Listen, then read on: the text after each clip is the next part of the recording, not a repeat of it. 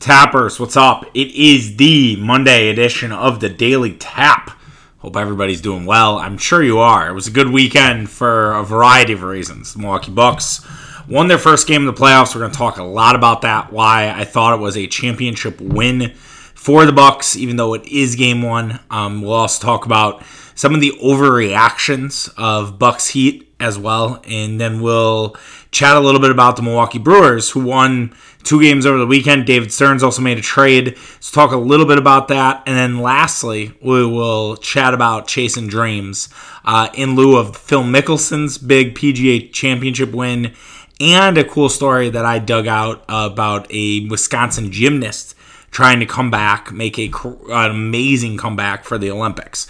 So we'll talk all about that. It'll be a good show. It'll be a long show probably today, but excited for it and excited to talk about the Milwaukee Bucks. So Milwaukee Bucks do play tonight, Game 2 at the Fiserv Forum. Hopefully it'll be rocking there. I thought it was a little weird that Fiserv was a bit like a church mouse until the very end. I don't know if it was an ESPN audio thing. I know I saw some people who were at the game tweeting that like it's louder in here than what it sounds like on TV.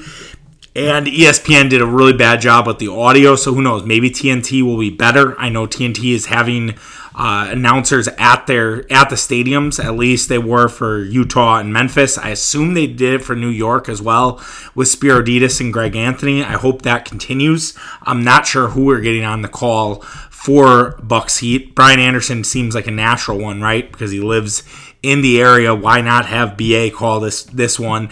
Always enjoy a good Brian Anderson game. But regardless of who calls the game, hopefully they'll be in the arena. Hopefully we'll be able to get the crowd noise and it'll be loud like it was in Madison Square Garden tonight, which was an absolute scene. Unbelievable environment, and what we got to see New York basketball again for the first time in a very long time. But we're not here to talk about that.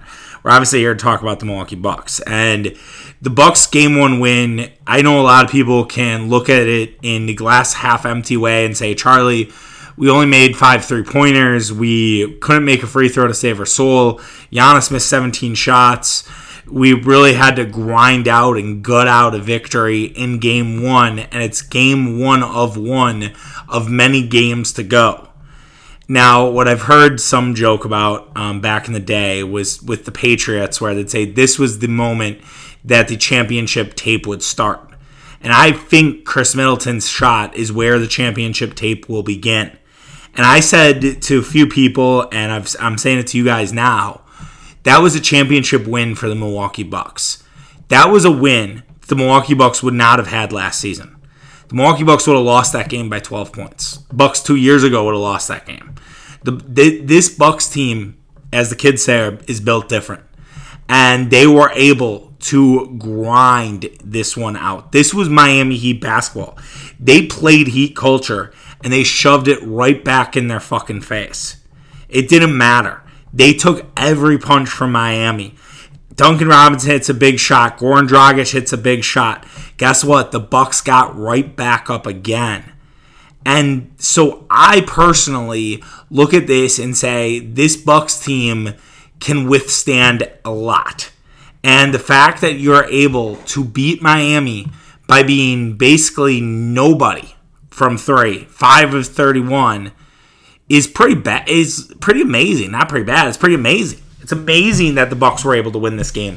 And if I were doing a Miami Heat podcast, I would be terrified that I basically got the worst effort from the Milwaukee Bucks and my team still lost. That would send a ton of warning flags in my head as if this Bucks team is not going to go 5 for 31 again. And I mentioned it on Twitter. I tweeted a lot, obviously. StoneTapWI if you can put up with it.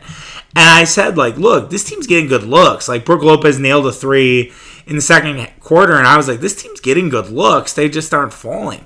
Bucks had a lot of opportunities to make shots, and they just didn't.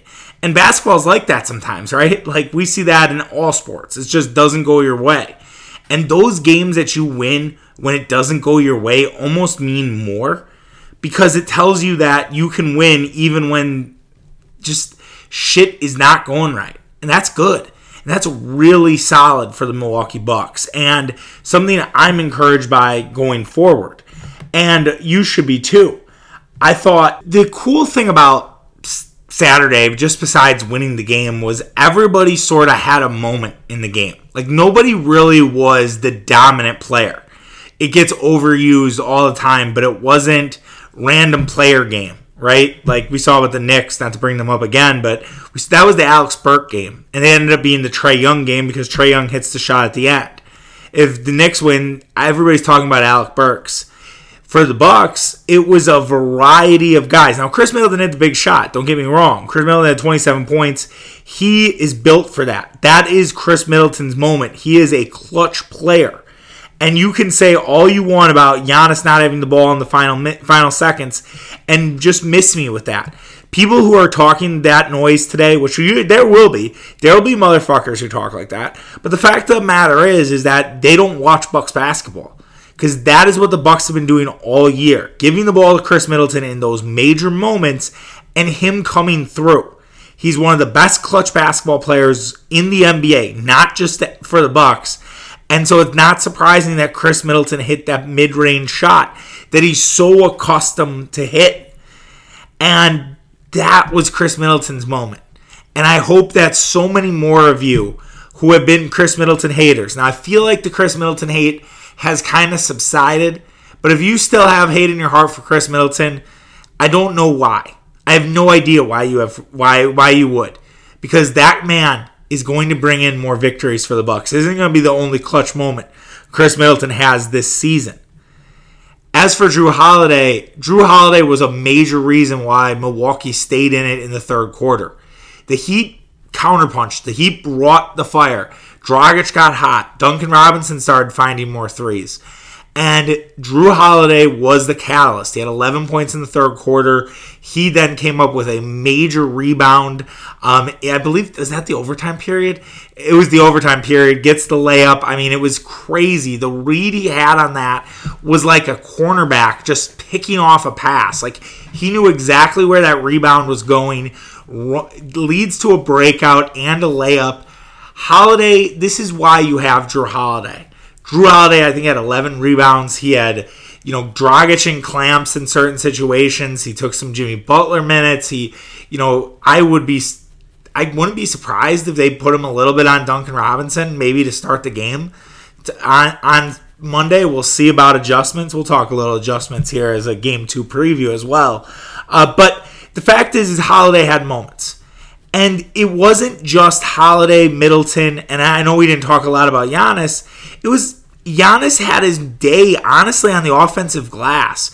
Giannis finished 27, 18, and 5. But where Giannis was really vital in this game was that he had 6 offensive rebounds. And that led to more opportunities for the Milwaukee Bucks.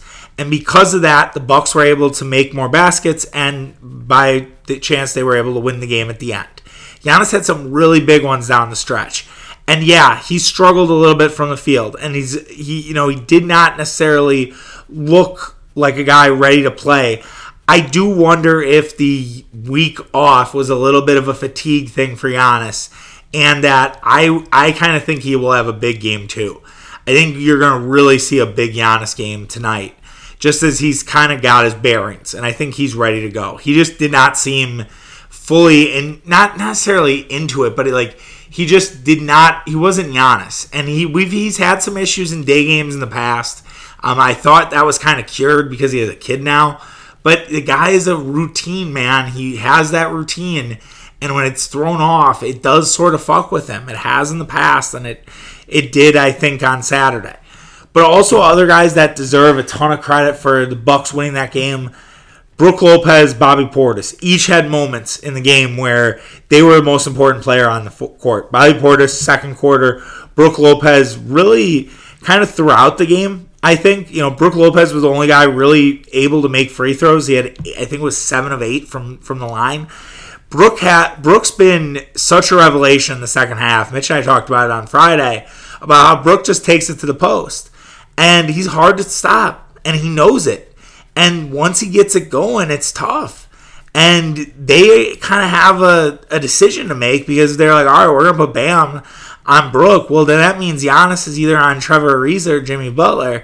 And while Jimmy Butler is a great defender, Jimmy Butler against Giannis in the post isn't going to work. And I do think that's something the Bucks realized, even though they shot 33s, which it's not a ton, right? Like, Heat shot fucking 50. So they shot 19 more threes than the Bucks did. The rack was open. Even though Bam Adebayo is a good defender, the rack was open. Giannis was able to, Portis, Lopez at times. Like, they were able to kind of attack the rack. That was really good. As for the Heat, look, if Duncan Robinson and Goran Dragic aren't there, it's a wrap. That game is an absolute blowout. It was very ugly for the Miami Heat. And if it's like, all right, and it seemed like the Bucks defensively were just saying, all right, we're going to let Dragic and Robinson have their day, and we're going to shut off Jimmy Butler and Bam Adebayo. Which, by the way, Bam Adebayo and Jimmy Butler were a combined 8 of 37. Jimmy Butler was 4 for 22. You want to throw Tyler Herro in that mix? Then that would mean those three were 10 for 47. The Bucks defense was really good in this game. For all the shit that Bud catches, for all the stuff that people were saying, the Bucks defense was really solid in this game. Yeah, they gave up 23s, but look, the Heat shot 50 of them. They missed 33s. And I know you're like, well, Charlie, that's still a good percentage. Yeah, but 53s is a fucking lot. It means that they weren't able to get what they wanted inside. And they kind of had to settle more times than not. And look, when Trevor Ariza is playing 38 minutes for you in game number 1, that's probably a bad sign for your team going forward. I'm just going to throw it out there. So as for game 2, I think I actually wouldn't be surprised if the Bucks kind of come out and lay the hammer. I think where does the fatigue lay in this game, because this is a quick turnaround with a very intense game 1. I think it favors the home team. I think it favors the home team that they're able to sleep in their own beds. They're able to be at their own practice facilities. Now, I know with COVID vaccinations and things like that, it's a little more relaxed for the road team and they don't have to just be in their hotel room. But I still think that's going to affect the Heat a little bit from just they waking up. Like, I think the Bucks, if they get out early, they can stomp on the throat. Now, could it be a down-to-the-wire battle with the Heat again? Absolutely. I mean, the Heat and Bucks have had some really good games, and the rivalry is growing. I would not be surprised if it gets a little chippy after the Duncan Robinson forearm and stuff like that. Trust me, PJ Tucker and Portis will not forget about that forearm to Chris Middleton's face. Just know. I know Duncan Robinson won't end up in the lane because he's too scared, but if he does go in the lane, he better be ready to take it up hard. Because it's going to be bad for him. And I just expect the Bucks to really come out strong. I just don't think they're going to miss 26 threes again. And if they're on from deep and the Heat still have trouble with Adebayo and Butler, it's going to get ugly. It's going to get ugly real quick. So I think the Bucks go up 2-0. I think like I said, I don't think it's close. I think they win by 10. I just feel really confident that the Bucks have the mental advantage, and I think they have maybe the physical fatigue advantage, and I just like Milwaukee in this one. I do also want to talk about some of the bad takes that we heard from a variety of people throughout the weekend. So there were people who thought that the Bucks should have avoided the Heat. Said, I don't know why the Bucks, actively wanted to play Miami. Now, Milwaukee didn't rest any of their starters. They ended up beating Miami. Jimmy Butler rested that night. This was the Saturday. Now, context matters. It doesn't on Twitter because everybody's just looking for retweets and engagement. But the fact of the matter is the Bucks were still fighting for the 2 seed. There was an outside shot that the Bucks could get the 2 seed. So that's why they played everybody. They really didn't give a fuck about who they played. They just wanted to get that 2 seed because that meant home court advantage over Brooklyn. Now they didn't get it, unfortunately. And then they ended up with Miami because they beat Miami, who rested Jimmy Butler that game. And whether they rested Jimmy Butler because the Heat wanted to play the Bucks in the first round, we'll kind of never know that. And the Bucks, though, aren't the Clippers. They're not scared. They're not scared of anybody. They know that they're going to have to go through Brooklyn and Philly, likely, to get to the NBA Finals. And yeah, Miami's going to be a gauntlet. But look, if you were facing some of the other teams, it's not like it's going to be easy if they had to play the Knicks, like if they tanked that game and it ended up being Bucks-Knicks, okay?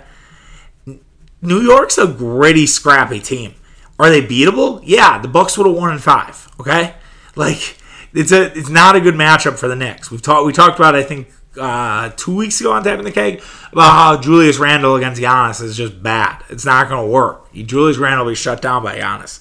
But they're going to bite your kneecaps. They're going to go Dan Campbell style on your knees. Like, they will wear you down. And people say that about the Heat too. They're like, well, the Heat are going to, tire out the Bucks, and I don't know how much juice the Bucks will have left in the tank come game round 2. Totally fair point if it's a long series. But if it's a 5-game series, even if it's physical, yeah, there might be a little wear and tear early, but the Bucks are going to be all right. It's just a matter of not letting it get to 7. But I'd argue that almost every 7-game series, no matter if it's physical or not that physical, takes a toll on a basketball team and a hockey team and whatever else goes to games. Baseball, like it just takes a mental toll on you that it's not necessary. It doesn't matter how physical that team is. As for Atlanta, I said I wanted to play Atlanta, but I'll be honest. Like I watched Atlanta today, and I don't want to overreact, and it might be because I was heavy on the Knicks today. Would have been nice to know from Murph that 87% of the money was on the Knicks before tip off. Like, I would have found a way to hedge out. Because Atlanta was really impressive. And I think what I was impressed the most by, and Trae Young, man, he's such a bitch, but the guy is so good at his craft. He is so good in the major moments. He's great on the floater game. He has a great three-point shot. The fact that he can find Bogdan Bogdanović makes me just want to curl up into a ball every time, because I think the Bucks lose 12 games this year if Bogey's on the team. Like, I think the Bucks are the 1 seed and they are just wrecking shit the entire playoffs. Like, I really do. Like, I think the Bucks would have been elite. They would have been such a good basketball team this year with Bogey and Chris Middleton and Drew Holiday and Giannis. It would have been so special to watch. Instead, we have to watch them on the fucking Hawks. And yeah, the Hawks would give the Bucks a series. I'm not saying they beat the Bucks, but it'd be a series for sure. Capella is a decent matchup for Giannis, and it's not a walkover. I think a lot of us expected the Hawks to just be the Hawks, right? In a weird way, Mike Budenholzer's Hawks, which I'm sure makes a lot of us cringe. But these aren't your older brother's Hawks, man. And so they deserve a little more respect. So I think it's fine the Bucks played the Heat. And then people are going to be like, well, why didn't... That's just wrong with what today's NBA is. Look, if you want to be the best, you got to beat the best. And if the Bucks go through Miami, Brooklyn, and Philly to get to the final, that's really fucking impressive. That's not going to be easy either. And there's going to be a lot of games like this where basically we all want to chain smoke, and it's game 1. I was standing up starting 3 minutes left to go in the game. I had thrown my phone. I was yelling. Like, this is game 1, man. Like, I can't be doing this every game. So maybe the Bucks can just deliver the hammer against the Heat tonight and kind of give us a little easy breathing. But we'll be back to do the podcast. Mostly hot topics today. We'll be back to do the podcast tomorrow, pretty much right after the game if I can. If something holds me back, maybe I'll do it a little later. But we'll try to get it up early again as we are today for the first time in, I think, like 2 weeks. Moving on to the Milwaukee Brewers. The Brewers quietly won 2 games this weekend. It was kind of funny. My dad, who's a Brewer optimist, dire Brewer fan, I was out to dinner with him on Friday with my fiance and my mom. And I was kind of trying to keep my dad calm because the service at Tess was less than stellar. I like Tess. Tess is good food, but man, it was a shit show there on Friday. Anyways, so I was kind of trying to keep him loose. We're talking sports, whatever. And I said, Brewers better pick it up or they're going to be left in the dust. If the Bucks get good, no one's going to care about the Brewers. And he was like, well, maybe it's a good thing. Maybe the pressure will be off. Maybe just nobody will care about the Brewers and they can just kind of slide in under the radar. And when everybody's ready to do baseball again, the Brewers are right around the division lead. I was like, well, That's one way. That's one way to look at it. And this was this was the day of David Stearns deciding to trade a shortstop. Now, I want to kind of do the David Stearns hot seat / our Brewers fans spoiled conversation with Mitch on Wednesday. So I'm going to save a lot of my David Stearns takes for Mitch when we do Tapping the Keg. It'll be on Thursday. Be our last show of the week. I probably won't do a Friday show. We'll talk about that at the end, kind of give you guys a schedule. But the fact... No, I am doing a Friday show because Bucks play on Thursday. Fuck. Anyways, David Stearns, yes, made a move for Willy Adames, new shortstop, and Trevor Richards, and they traded away two of the Brewers relievers. Now, originally, it did not look great because Josh Lindblom had to pitch on Friday, and the Brewers could kind of crawl on their way back, and then Lindblom gave up a ton of runs, and that was over. Jesse Winker is now the new Jay Bruce, just an absolute Brewer killer. Jesse Winker has the trophy from Jay Bruce as the number one Brewers killer. But the Brewers won their first series since Miami. It's been a while. Milwaukee's record, I believe, now is 7-13 for the month of May. So they have a little bit of an opportunity here to get back to 500. Now, 2 wins is one thing. 3 or 4 wins is another thing. And now you're facing a red-hot San Diego team. And they're not going to be easy to beat. Now, the critics, the haters, if you will say, all right, San Diego has beat Colorado and Seattle, and that's why they got hot. 2 of the worst teams in baseball. Colorado is dog shit on the road. They've won 2 games all year on the road. And then Seattle is just not good either. So I'm not necessarily putting a ton of stock in that San Diego is this red-hot team. Is Fernando Tatis hitting the absolute shit out of the ball? Yeah, he is. But guess what? The Brewers have a very good pitching staff. Corbin Burns and Brandon Woodruff, here, those guys, they're going to be on the mound. It sucks we won't have Freddie Peralta, and we'll have to do Hauser and Anderson. But as long as the Brewers can get 1 of 2 from Hauser or from Woodruff and Burns, that's great. And if they get both, then it's house money the rest of the weekend. I'm fine with the split. And then you're be 9-15 in the month of May. That's, again, I would like the Brewers to kind of start figuring it out and getting hot. But all that matters is that there's signs of progress. And the Brewers have had now 4+ runs in the last, I think, 5 games. So even though that they're 2-2 in those, they've had 4+ runs. And that's encouraging. That's signs of the right direction.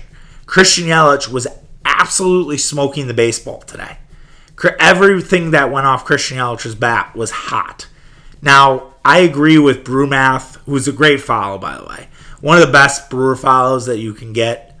Just guy who just gives you a lot of information, makes you smarter as a baseball fan. And the fact he said Yelich is too patient. He needs to start just going after pitches. Now, it's 3-0, and he just launched one to right center field, 440 feet, to get his first home run of the year. Now, we know with Christian Yelich, when Christian Yelich gets hot, it's one of the best things to watch. I was listening to a podcast with Bill Simmons saying, Manny Ramirez was a must-see. You had to watch every at-bat. And we've talked about this on our show, Tapping the Keg. We did the must-see Brewer podcast. When Christian Yelich is hot, it's look out. I'm not going to just say one game Christian Yelich is back. But I will say, and I think we'll have a blog to support this, it started to look like Christian Yelich again. It's one game, but it's Christian. It looked like Christian Yelich. Now, does that mean that it's going to be this red-hot streak for the next month and he plays his way into MVP contention? No, I don't know. But it at least looked like the Yelich of old. And I'm really hoping that that is a sign of the future. And Adames had a nice game. He had 2 RBIs early. He's hitting the ball a little bit better. Luis Urias, of course, hits a home run. Playing second base. It'll be interesting to see if the Brewers use him more at second. I don't know if that's going to help their hitting problems to have Adames and Urias in the lineup. But look, Urias has 5 home runs. He's 1 off the team lead. Now 2 because Garcia had his 7th, which is the team lead. But yeah, things are starting to be all right. We'll see what happens with San Diego. It's a shame that they're playing the same weekend as the Brewers or the Bucks and the Heat, because the Bucks and Heat are Monday and Thursday.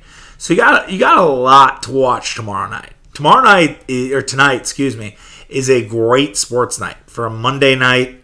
If you're a server or you're a bartender and you have tonight off, like, awesome day to go to the bar. I would not go to a bar on Monday. It's just too much for me. Can't. By the way, I was out over the weekend. COVID, just done. Just cancel COVID. There is this Hardo bouncer. I should do a Chuck's Corner. We should really do a Chuck's Corner on this guy. But I'll do it quick. Fuck it. Whatever. I'm flowing. This guy. So he is the biggest hardo in Milwaukee. Like, no one is a bigger hardo than this guy. He just is adamant on telling people to wear masks. He tells people to sit down. Like, he has to jerk off to the power that he has right now. I have to think he's a failed cop. Like, there's nothing that screams more about this guy than failed cop. If you're curious, yes, he is muscular and white, and so that gives me the failed cop vibes. So this guy is like telling my guy Mike and Mitch to say we got to move because I guess we had to keep the walkway clear, which I didn't understand because the city's at full capacity for bars. The masks come off in June, but let me tell you, no one's really wearing masks anymore. Masks are kind of done. Like, Nomads didn't even really ask us, like, hey, can you put on your mask when you enter the patio? No. Mike did get yelled at for going into the bar without a mask on. He pushed his luck. But at Malone's, we walked right in. Malone's, great fucking establishment. Always liked Malone's. It was a pandemic spot for us. But anyways, back to this Hardo. So he only goes up to us. We are the only people that he thinks he can push around. And I said to him, he didn't hear me because it was pretty loud at the place. But I was like, has to kill you, the mask mandate's coming off. Like, your power is just gone. Like, you have nothing left. Like, what are you going to do? How are you going to tell people how to enjoy their bar? And I really want to tell the Nomad, like, I've never been like a Karen. I've never been one to complain. But I do kind of want to just send a note to the Nomad management staff. And I think I do know the bar manager, not personally, but she bartends and she's a nice person. And we've shot the shit about different things before. And I think if I do talk to her again, I'm just going to be like, hey, this guy sucks. Like, he is, and I'm sure he's a nice guy, whatever, but he really hurts your experience. And I'm not the only one who thinks this way. And oh yeah, by the way, he scared my dog, and my dog ran away partly. Now she had a leash on, but I don't know. I hate this guy's guts. He's literally my least favorite bouncer of maybe all time. Like, I can't remember a bouncer. I'm usually pretty friendly with bouncers. I can't remember a bouncer like this that I just absolutely despised. And I've been going to fucking Milwaukee bars for it's over 10 years probably now, which makes me feel pretty old. But that's okay. That's all right. It's all part of growing up. All right, little sidetrack there. Sorry about that. So we'll see what happens with San Diego. I'm very excited for that series, and we'll talk a lot about that as the week goes on. Lastly, I would be kind of remiss not to talk about Phil Mickelson. Now, I'm not a big Phil Mickelson guy, okay? I don't know if that's a spicy take or not. I think a lot of people were rooting for Phil. Phil has a lot of fans. My dad hates Phil Mickelson. I don't know why. I think he just thinks he's a country club prick. That's what he's said in the past. And he is usually a guy who cheers for old dudes because it makes him think that he can do it. He's 66 or 67. And I asked him at dinner, same dinner I referred to earlier. I was like, hey, are you like rooting for Phil? Like, he's an old guy. He's like, fuck that. Like, I'm never going to root for Phil. I was like, all right, okay, just check it. I had to check. And, here's the thing. So I'm not a Phil guy. And I probably will never be a Phil guy. That's okay. But I will say that it's hard not to respect what Phil Mickelson did this weekend. It is unbelievable. And it was so good. And he had a quote on May 11th and said this: I've failed many times in my life and career. And because of this, I've learned a lot. Instead of feeling defeated countless times, I've used it as fuel to drive me to work harder. So today, Join me in accepting our failures. Let's use them to motivate us to work even harder. Now, if that's not some fucking Monday motivation shit, I don't know what is, right? And it just tells you, I mean, this guy's 50. This guy could easily just go to the Champions Tour, make a ton of money, and just do nothing. And he could play the majors and could easily and just cash in and just make a cut here and there, kind of be the Fred Couples of this generation, right? Beloved by so many people, and get an occasional majors check here and there. But instead, Phil's like, nah, fuck that. Like, I'm gonna put myself in fighting shape, and I'm gonna go toe to toe with some of the best young golfers in the world. We've heard for how long how good of a sport golf is in, and that how many people expected a young guy to come up and get it, or for Jordan Spieth to kind of reclaim his throne and get the Spieth Slam as he's one away from the Grand Slam of golf. Didn't happen. Jordan Spieth was never around. Rory McIlroy showed signs of life 2 weeks ago. This was a course he won at in 2012. Rory was nowhere to be found this entire weekend. Dustin Johnson is the first number one to miss back-to-back cuts since, I think, Lee Trevino back in the 70s. Dustin Johnson, complete afterthought. A lot of people liked him. Brooks Koepka now did come with it, but in a weird way, Brooks broke down on Sunday. I love Brooks, but him complaining about the crowd was kind of bullshit. And I wish he didn't have done that, but I get it. He's a sore loser. He's a football player. He takes this shit tough. Majors matter to Brooks.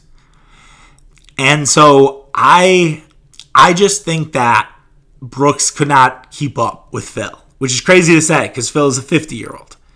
But Brooks' knee is fucked. And maybe he shouldn't even been out there. I don't know. But no one really made that run besides Brooks. And I thought Brooks was going to be the one standing. Like, I thought Phil would fall apart. It's very similar to when Gary Woodland was leading the U.S. Open. I think that was at Pebble a couple years ago. Like, Murph and I were convinced that Gary Woodland was going to fall apart at some point. Gary Woodland never did. Phil never fell apart.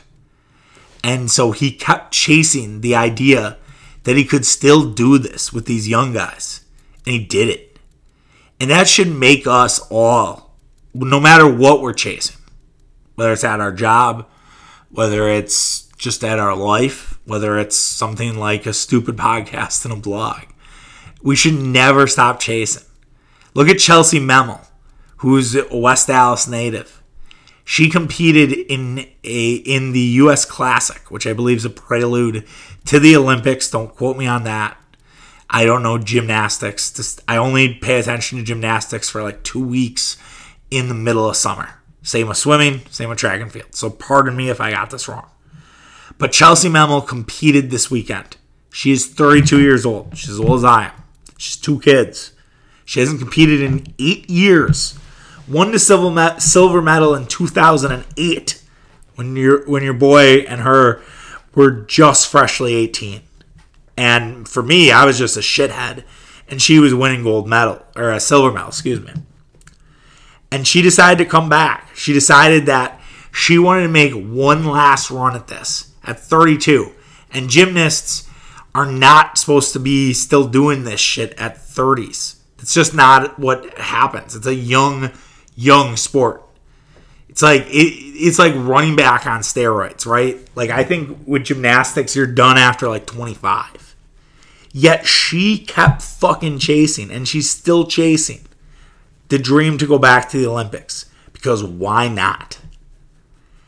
And that, to me, again, you want some Monday motivation, you want to feel good on this Monday, just understand that it's never too late, man. And you just never know. And you never know. And that's why I keep doing this shit. I'll be honest. Like, there are so many weeks, there are so many days where I just want to just say fuck it.